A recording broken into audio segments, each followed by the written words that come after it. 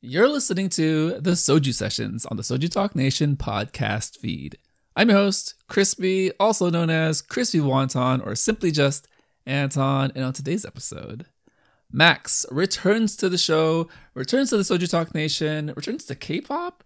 Yes, Max has been known to take a break from time to time, but he is here on his triumphant return with Wujusonyo Chokome Super Yuppers.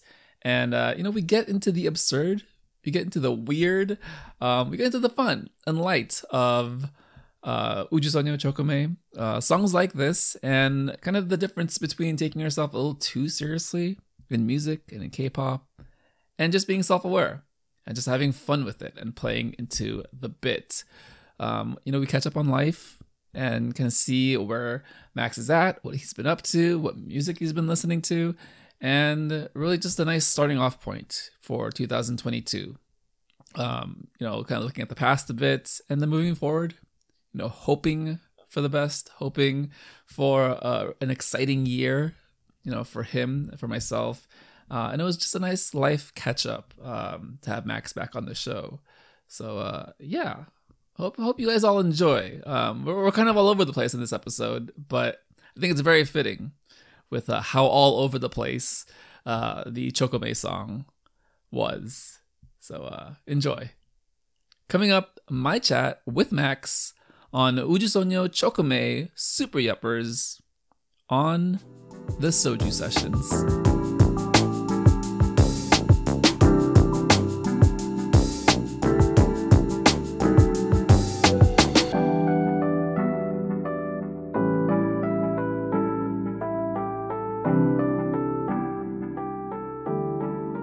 Joining Soju Sessions and making his return to the Soju Talk Nation podcast, to K-pop in general, we have an amazing human being with a deep, sultry, sexy, sensual voice. Ooh. We have one Mod Max from the UK. Welcome, Max. Hello, thank you very much for having me. Yeah, man, it's been a minute. How are you? Been a while. Not doing too bad, obviously.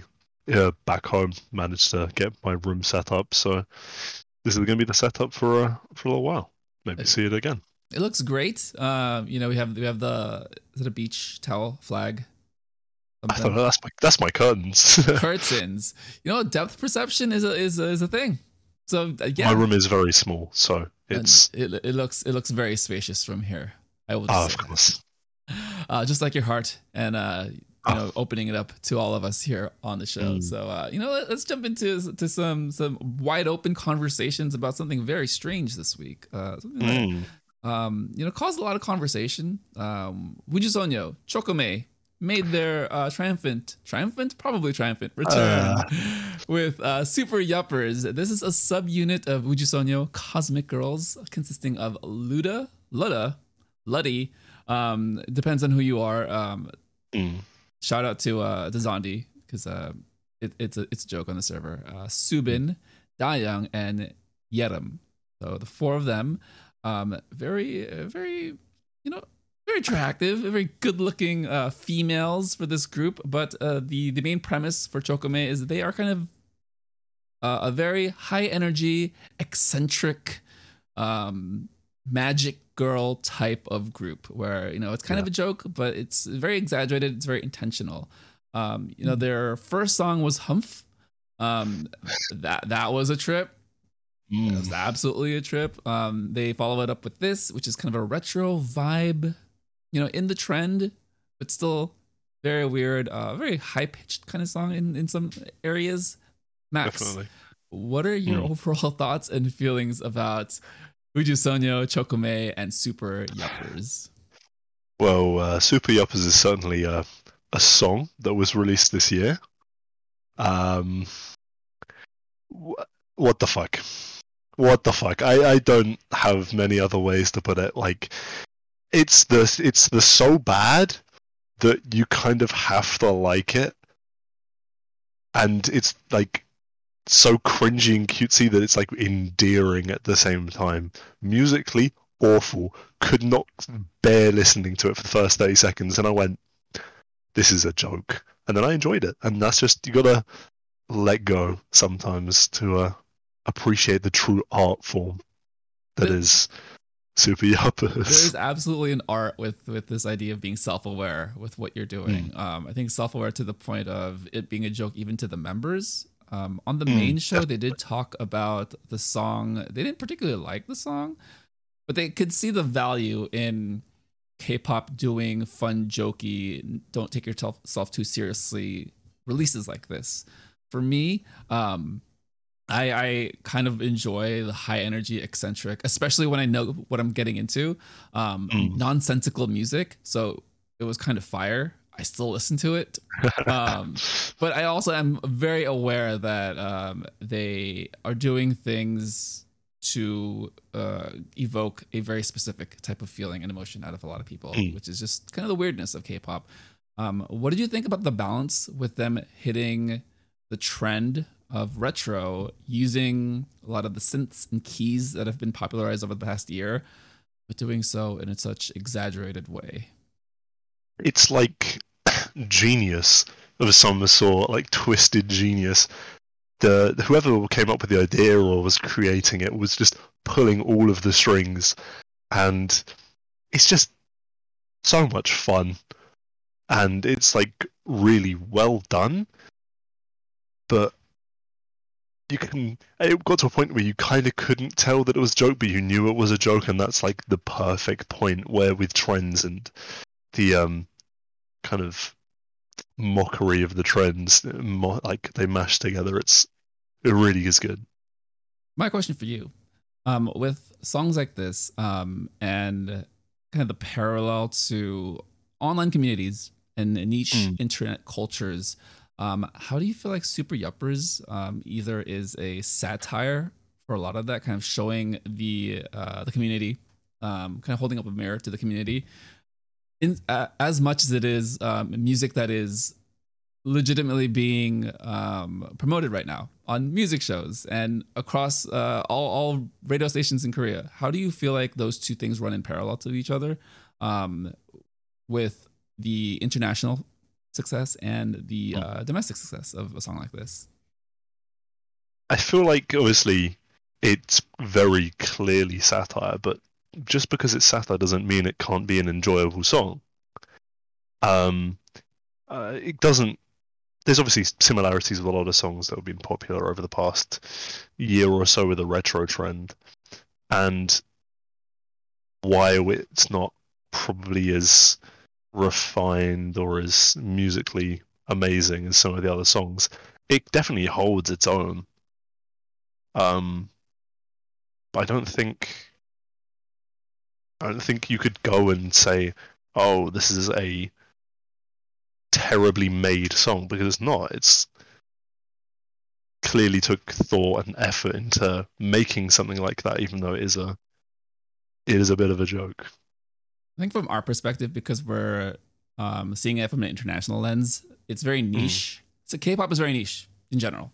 But going even one step further and kind of being a reflection of K-pop, of what people think K-pop is, and then how a lot of that runs parallel with what people think anime is.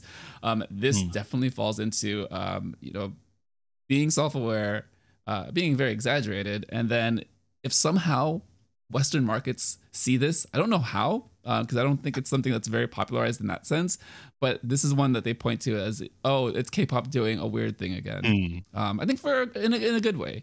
All this to say, I think the strength of the song and the reason why it was so popular on the server specifically, because Uju Sonya is the characterization and kind of the depths of a fandom that I don't know how we all congregated and grew to this degree.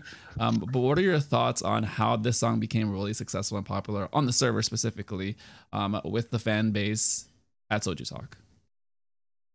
Well, we've got a bit of a cult for Cosmic Girls on the server as people have become more and more aware. And obviously, with the fandom, you're obviously going to take everything with a pinch of salt, and you may not like the song as much if it was made by one person, but you've got obviously the bias, even if it's not intentional, and you will like it more. The only reason this song worked at all is because it had a fan base beforehand. If that was the first song they ever released, you wouldn't be able to tell it was satire. You wouldn't be able to. Well, you probably could, but still, to not the same degree, and you wouldn't have the same level of support because it's been a commercially successful kind of venture, hasn't it? With Chokame. Yeah, yeah. We just only definitely has that backing of a strong fan base. I think even domestically, they're just well known. All the members do a number of things across Korean entertainment, whether that's acting, variety, or even how popular they are with the subunits. But I think all of this kind of culminated into let's do it again. They did Humph in 2020. It feels like that song came out 10 years ago when in reality it's less than 2 years ago. I don't understand. I went weird. back and watched it. Man, that song really pushes kind of the boundary of my brain, right? The crew went on to kind of discuss the song. They used a number of metaphors. A number of food metaphors with Chicago Of pizza course. being a little too much, a little too deep dish with what is it, too much sauce, too much cheese, too much bread. And this song being a little too much, how do you feel like this song sits on the scale of a meme versus the merits and qualities of a song itself? I think without the meme, the song would not stand up. It's too much of something, like obviously the pizza analogy, but the combination makes it work. Because if it was purely a meme and it wasn't made well, it would be terrible. And if it was no meme at all, it would just fall completely flat. So they go hand in hand. I will say so Doug did mention Humph previously, the previous release, and that having a killing moment. I think, okay, this is, I don't want to analyze the song too much because I don't think the song is one of those art pieces that you have to detail. But I think there is something very valuable in Humph, even as weird as it was. If you've seen it, if you watched it, if you listen to the song at least a handful of times, you know exactly that killing moment in the chorus. I'm not going to sing it because I don't want to offend anyone's ears. Oh, please do. But with this song in particular, I do think the music quality of the song is that it is hitting a lot of the retro beats that we've heard. So it's a very fluid song. There is no one killing moment, but it feels like the song kind of vibes throughout. Vibes used very loosely here, of course. And with all that, I'm a very visual person, so I love the music video. I like the way things are kind of incorporated. How do you feel like the music video came together with using a lot of the themes of a superhero, saving the day, doing good, but also essentially being magic girls in anime? I think that's something they're leaning into. Yeah. But they transform and they do things. How did that all hit you, Max? It reminded me of like an anti-bullying campaign. Like, being bad is wrong. You shouldn't do stuff like steal someone's food or whatever. It was like that. And it was just... You shouldn't overeat. You shouldn't steal someone's car. I don't know what they were trying to do. It was... my brain is simply not large enough to comprehend the true majesty of the art piece before me. But obviously you got the little kind of very anime kind of costumes, the superpowers. It fit the kind of theme perfectly and made it clear that this is what they were going for. But I don't know how many more songs you can make like this. So, well, you'd be surprised. So, but in all seriousness, I do think this is one of those songs that does help distinguish, different periods within a year of K-pop, right? Because if you took December, January as one period, we had holiday music. We also had a lot of R&B inspired music, very chill, very mellow, wintry type songs. And then coming into this week, we had Wua, excellent kind of K-pop, traditional K-pop song. And then last week we had Kepler. And now I don't think, well, this is the first entry of the meme, joke, fun, really lighthearted music of the year. And I think there is value in that as far as being something different, as far as being something K-pop is known for. And I think as long as you kind of have fun with it, you don't take it too seriously, I think we're gonna be okay. I think that's the reason that I would personally think this song is better than the Kepler song. Ooh, that Because is the I thing. don't like the Kepler song. I think it's pretty bad. But this song knows it's bad and plays into being bad, and hence I like prefer it as a whole piece. So that kind of goes to speak about how meme songs can actually be more enjoyable. I have to follow up. So with this song being very self-aware and the Kepler song, Wadada, there are elements of it where I do feel like they're playing into certain themes. I think they're taking themselves a little too seriously. What about those moments, particularly the oh part, that just did not work for you? It's just on the Kepler song, I don't think I'm very against the kind of noisy choruses repeating certain noises and phrases and random sounds. You're trying to be so serious while saying this ridiculous stuff. If you're gonna say ridiculous stuff, be ridiculous while doing it.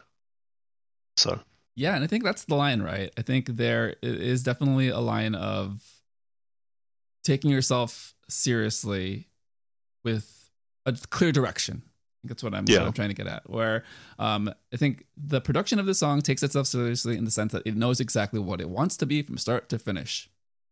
Where there are moments of certain songs, not necessarily the Kepler song, that evolve into being memes, but that was not the original intention. And then you have kind of this push and pull of whether or not the song is good or bad, because the context always matters, right? Now let's move on to just general fun in K-pop, because I know we're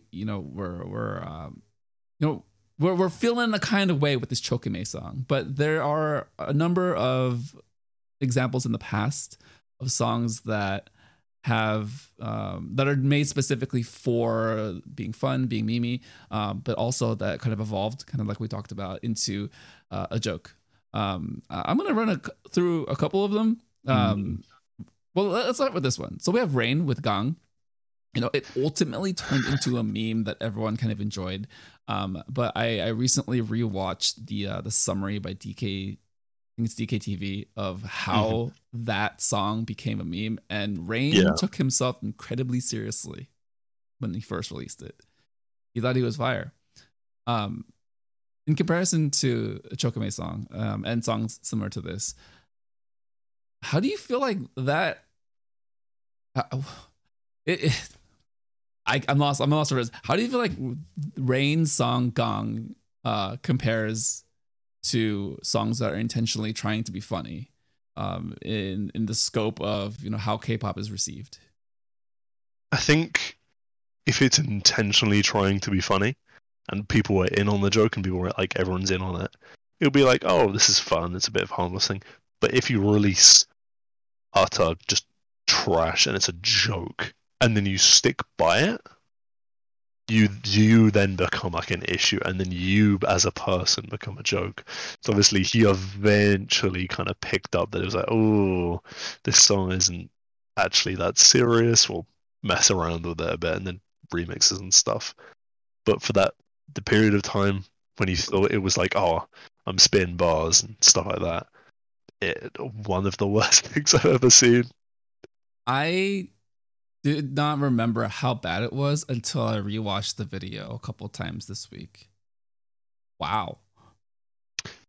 That's all I got. I mean, well, because the idea is that he made this with the intention, thinking that he's going to make a super fire hip hop trap song that fits the trends, but ultimately he was behind the trends in so many ways, whether that was the music production or the lyrics, the visual presentation, the camera movement.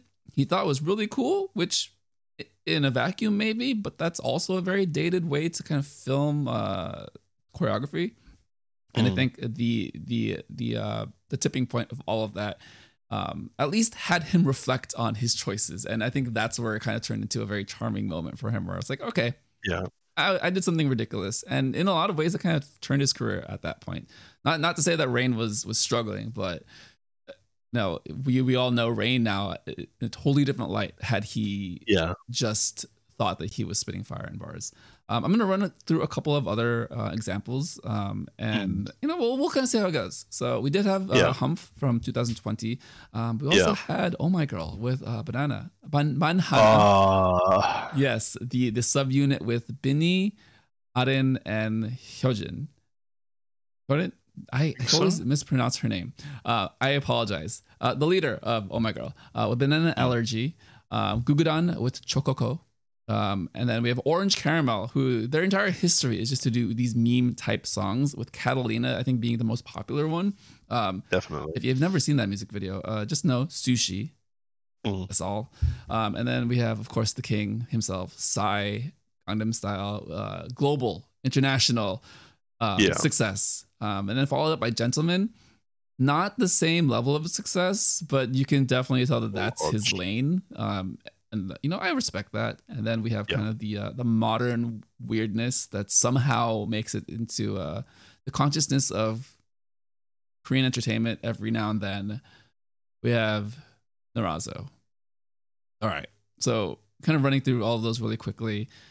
What do you see are kind of the similarities and patterns with a lot of those types of releases, and kind of the differences that would have very specific songs pop off more than others? You gotta, like, lots of the songs, especially by girl groups, are super cutesy, like toxically sweet when it comes to it. And then there's like a fine line of how far you can go. Like, the limits are pretty high, but you have to stop yourself before you reach a certain point. Like, obviously the first Jokome song was like a lot. Like you were saying just earlier, cannot comprehend it kind of stuff. Banana Allergy, masterpiece, joke of a song, still amazing. And Catalina is obviously, everyone knows it. It's an amazing song's a bit generous, but it's fun, it's enjoyable. We'll listen to it sometimes. But I think the clippability, like the 5-second clip of a part of the song being really funny or unique, that's what will like define how popular or how famous a meme song is gonna get. Because you have to get the clicks, you have to get the likes, and especially with TikTok now, you have that really short window, and that's what will blow it up. Yeah, it's kind of fun reflecting on a lot of these songs. I think I think the Orange Caramel song is about 8 years old. Gangnam Style is 10 years old this year. Yeah, that's wild. Again, rewatching that music video today, it's dated. A lot of the cinematography choices definitely feel like it was from 10 years ago. The song sounds like an EDM song from that like 2000s peak of very, what's that group? Party Rockin'. LMFAO, yeah. So it's very much peak LMFAO sounding EDM. Yeah. But my God, the characterization, I think, is what carried Psy into popularity and success. And I think that is the case with all of these artists, right? It's how well are they received by the general audience? How well is their message seen and understood? And then how do they carry that into any number of appearances and the ways that we access them, right? And I think that's what separates not only these songs as being popular, but these songs with kind of the international market and Westerners, right? I think because they know that they're being silly, absurd, and ridiculous, it helps to let people in on the joke, and there is a level of levity with everything. Overall, my question for you, Max, with meme songs like this, and where's the line, between a joke that it's a joke, everyone's in on it, and then a song where it's like, oh, this guy thinks he's making fire, or this group, or this artist, and then it's just not working. Where's the line for you? I think the line needs to be shown by the artist in the video, because obviously in the songs you can't always tell if it's a joke or if it's serious. But if the video is like clearly satirical or super excessively bubbly like the Doopy Uppers. You can tell, but like obviously Gangnam Now is a joke, but serious video, which was just awful. He didn't see the line. He tried. He crossed it without trying. I don't know if there's like any advice I'd be able to give on like how to not do it. It's just be self-aware, don't be stupid, and maybe get a couple people to listen to it before you release it, so you don't get mocked by the public. I think those are all very pointed pieces of advice. I think you can even extrapolate that into other areas of your life. Definitely hearing other opinions, and letting other people help you as far as guiding your choices in life is always a good thing. For sure. With all this like talk of just strange music and fun, like how do you feel like K-pop should lean into fun music like this more, or in a lot of ways, like why is K-pop so uniquely prepared or qualified or has the unique ability to do this as opposed to Western music? I think a lot of the time Western artists tend to take themselves quite seriously, not always obviously with a lot of interesting stuff and jokes and stuff, but with this genre kind of built on this persona these idols put out, and obviously very public friendly, child friendly, you can push them a bit easier to be appealing to younger people because they're already appealing to younger people in that kind of way. So I think just the way in which they present themselves makes it easier for this stuff to become super successful. I don't think it's anything about the fan base particularly, because obviously Western markets ate up stuff like Gangnam Style and shit like that. So it doesn't really matter who it is. Consuming the content, it's more about the person and their willingness to make themselves less seriously. Yeah, I think for me, the way that K-pop I think has always been perceived is it's this offshoot of Asian culture, right? I think a lot of the introduction to Asian culture for a lot of people in the West, and even myself, I'm Asian, but I grew up in the United States, was anime, was cartoons. And that is specifically based in Japanese culture. And then you slowly learn that other Eastern cultures look, sound, feel similar, even if they are very different. Korea and Japan, very different. Long history between both of those countries, but a lot of similarities with how they were eventually exported to the United States or exported to other countries, right?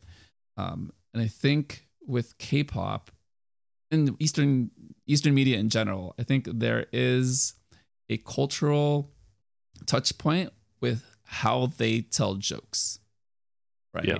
Where it's very maybe not very, but there is a self-deprecating nature to how the jokes are executed, and then how are these? What is the purpose of the joke, right? It's to bring people in, so then they can kind of reflect, like, oh yes, I can be or am just as absurd and ridiculous. And I think that is kind of the beauty in a lot of things like this, specifically with Chokame. I would be remiss if I just didn't shout out kind of the members of Chokame, because they are doing God's work. The main show did say that I think they're having a hard time keeping it together. I think Dayoung is the one who has the talking part, where she talks like an anime character. And then Anita pointed out that when she did it on stage, she laughed. She couldn't keep it together. Yeah, I don't blame her. Because it's absolutely ridiculous. It's hilarious, first of all. And again, kind of that nebulous blurring of like, was this anime inspired? Is this just something that Asian cultures do? But again, I don't think it's something that we should. The why or the how isn't so important. It's kind of the why and the nature of it. And I think it's the joke, right? I think that's ultimately the joke. Yeah. Dayoung, blonde hair, Dayoung. It's just, there's something about it. Luda. Shout out to her. Luda. Luddy. Again, I think Zondi is causing me problems with this pronunciation. So, God damn it, Zondi. Absolute menace. Subin, she looks great in her pigtails. And my bias wrecker, Yedim. blue hair. I am an XE bias because I love We Just Want You the Black. But this Chokame situation is just causing me so much conflict, so much crisis. But yes, shout out to those 4 girls because one, great to see them coming back with another project with music because I think the last We Just Want You release was Unnatural, and that was quite a long time ago. That was over half a year ago. Something like that. And then The Black came out a little after. Now we got some other things, so it's good to see the girls are working.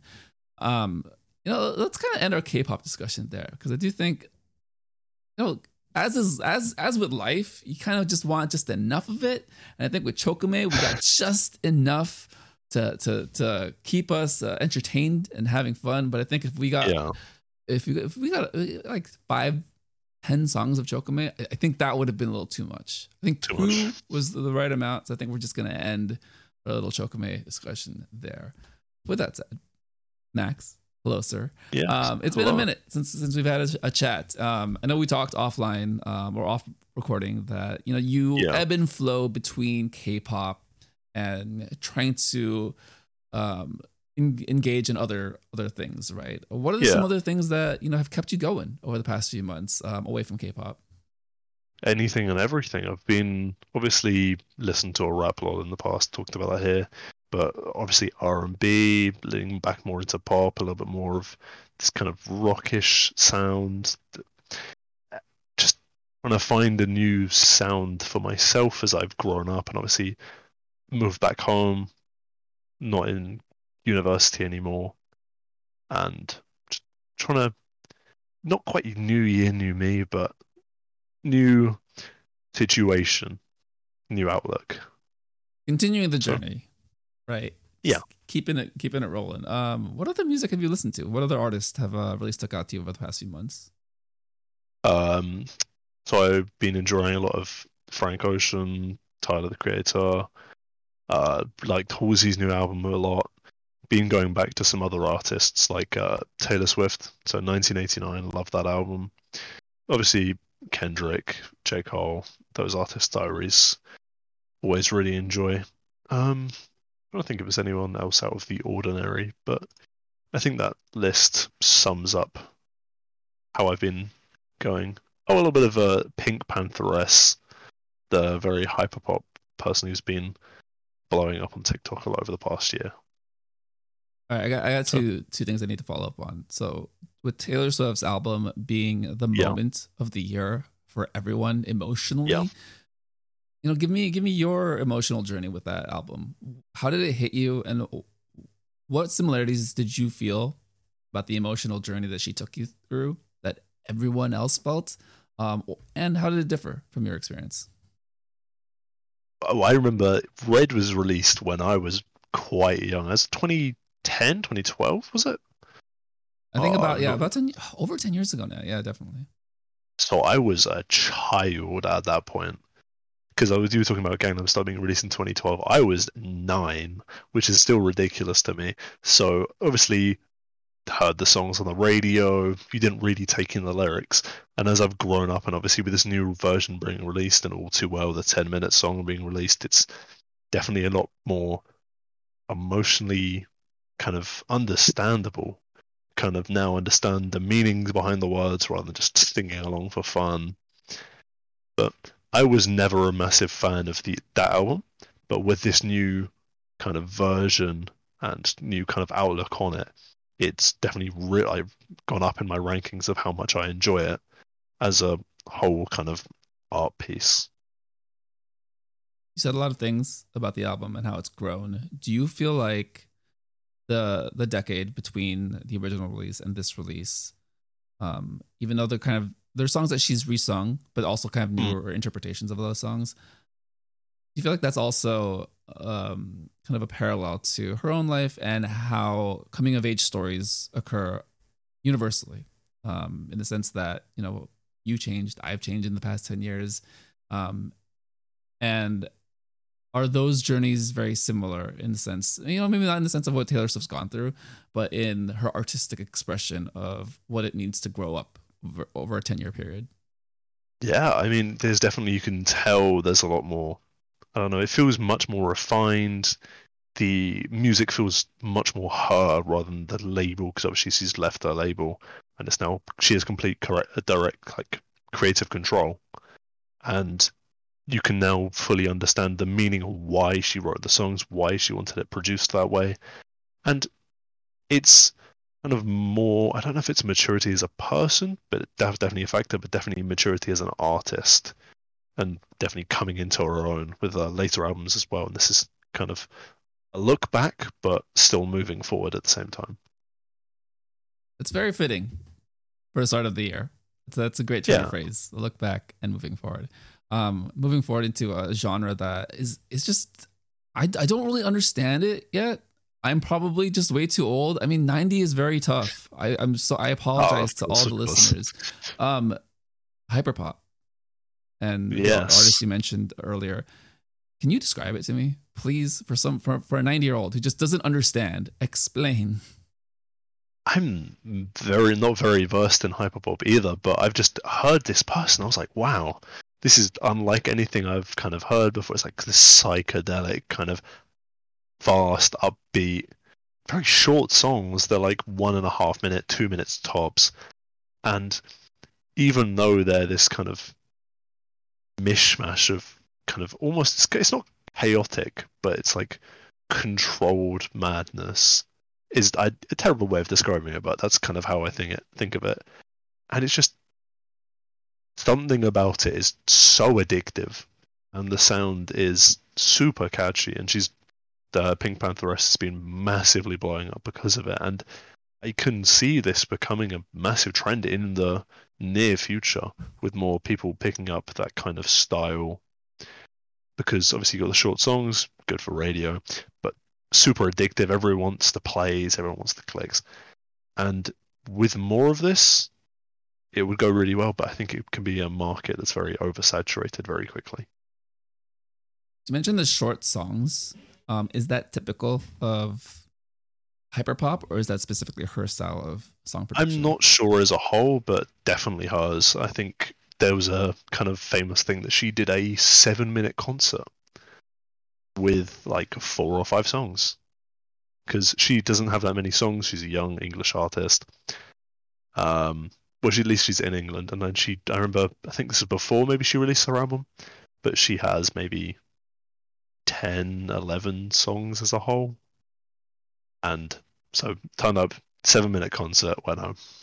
That's incredible. That's crazy. Pink Pantheress, everyone, check her out. I am very curious now, because I think we've heard the genre hyperpop for over a year now, a little over a year, and I still have not been able to nail down either an artist or a style, or even take on hyperpop that I don't feel like is an offshoot of something else. So of course, aespa is what always comes to mind. Yeah, but I still think that's K-pop.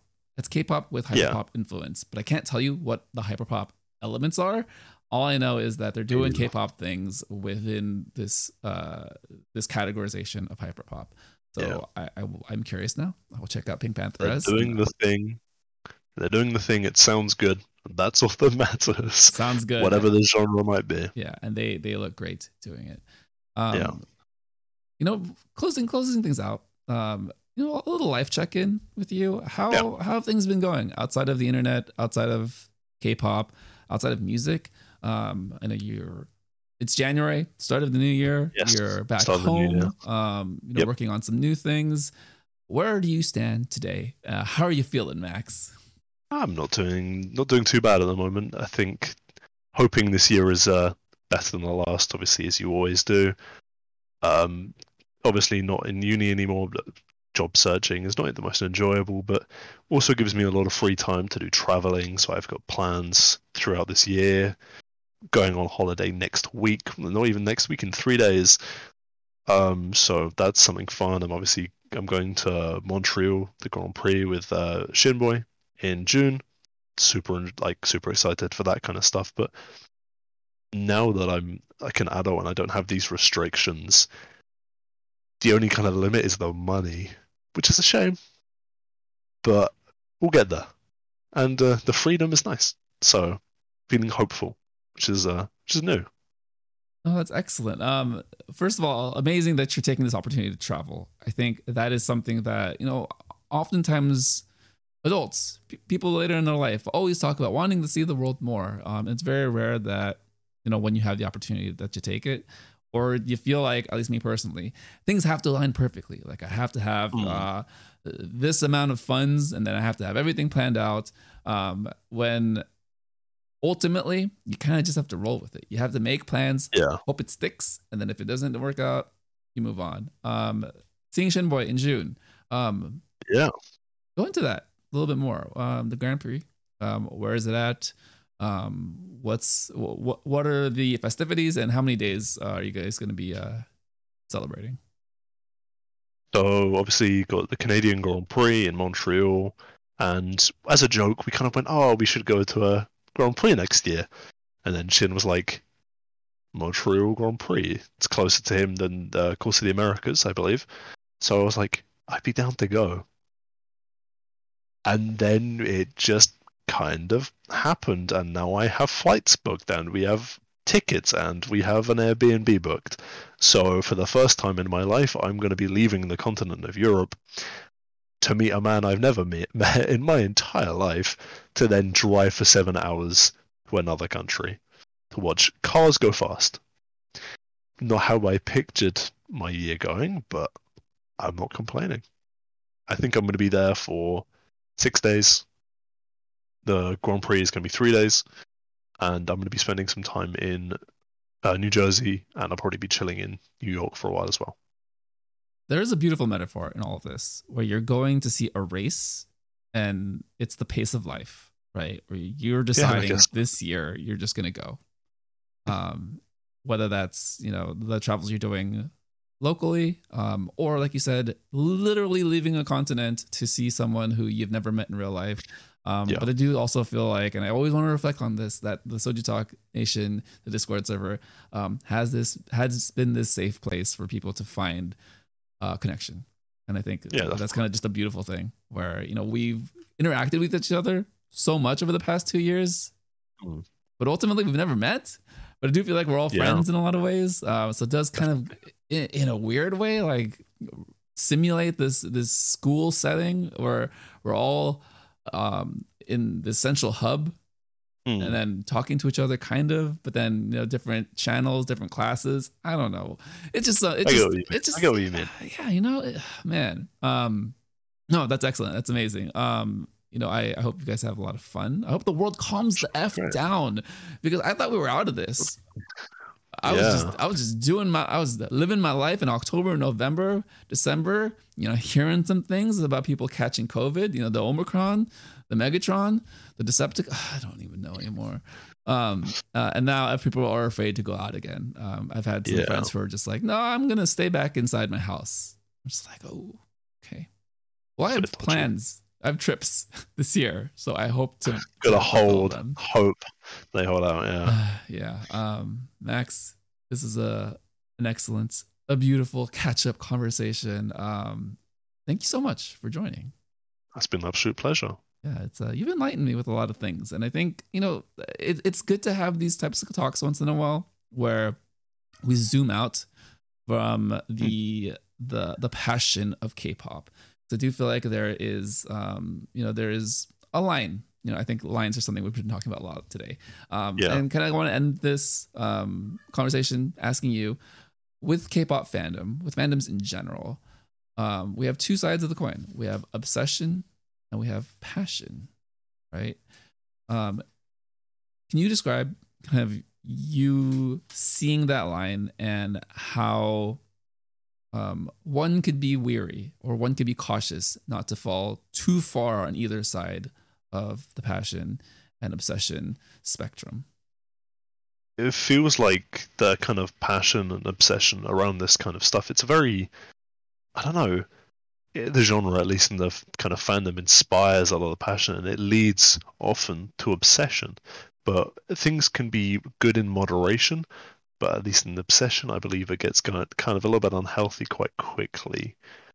So I think, and obviously too much passion is also a little bit dangerous. But I don't know if that's a thing I've kind of experienced as much, at least with people I've interacted to in this kind of sphere. When something you enjoy becomes your personality trait, that's when I believe something's gone too far. And I hope I never reach that point. I think you're able to self-reflect and be introspective on a number of things, whether that's internally or externally.